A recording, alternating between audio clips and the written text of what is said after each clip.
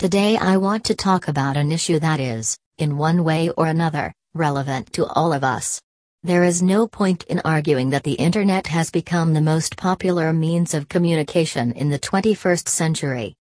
Sharing content with your online friends is convenient, fast, fun, easy, and what probably is also crucial, free of charge or affordable. So, I suppose it would be strange to assume that any of you haven't at least once talked in live chat, watched a video on YouTube, or shared a funny picture with your friends or colleagues through social media platforms.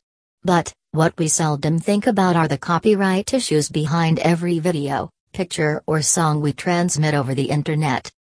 Sure, we know well enough about the prohibition against movies and songs being freely downloaded due to copyright laws. Still, millions of people download clips, albums and films online, free of charge every day.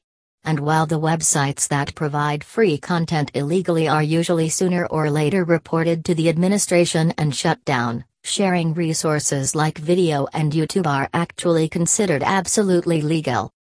I suggest we all try to be more considerate and respectful when sharing online content that is not our own.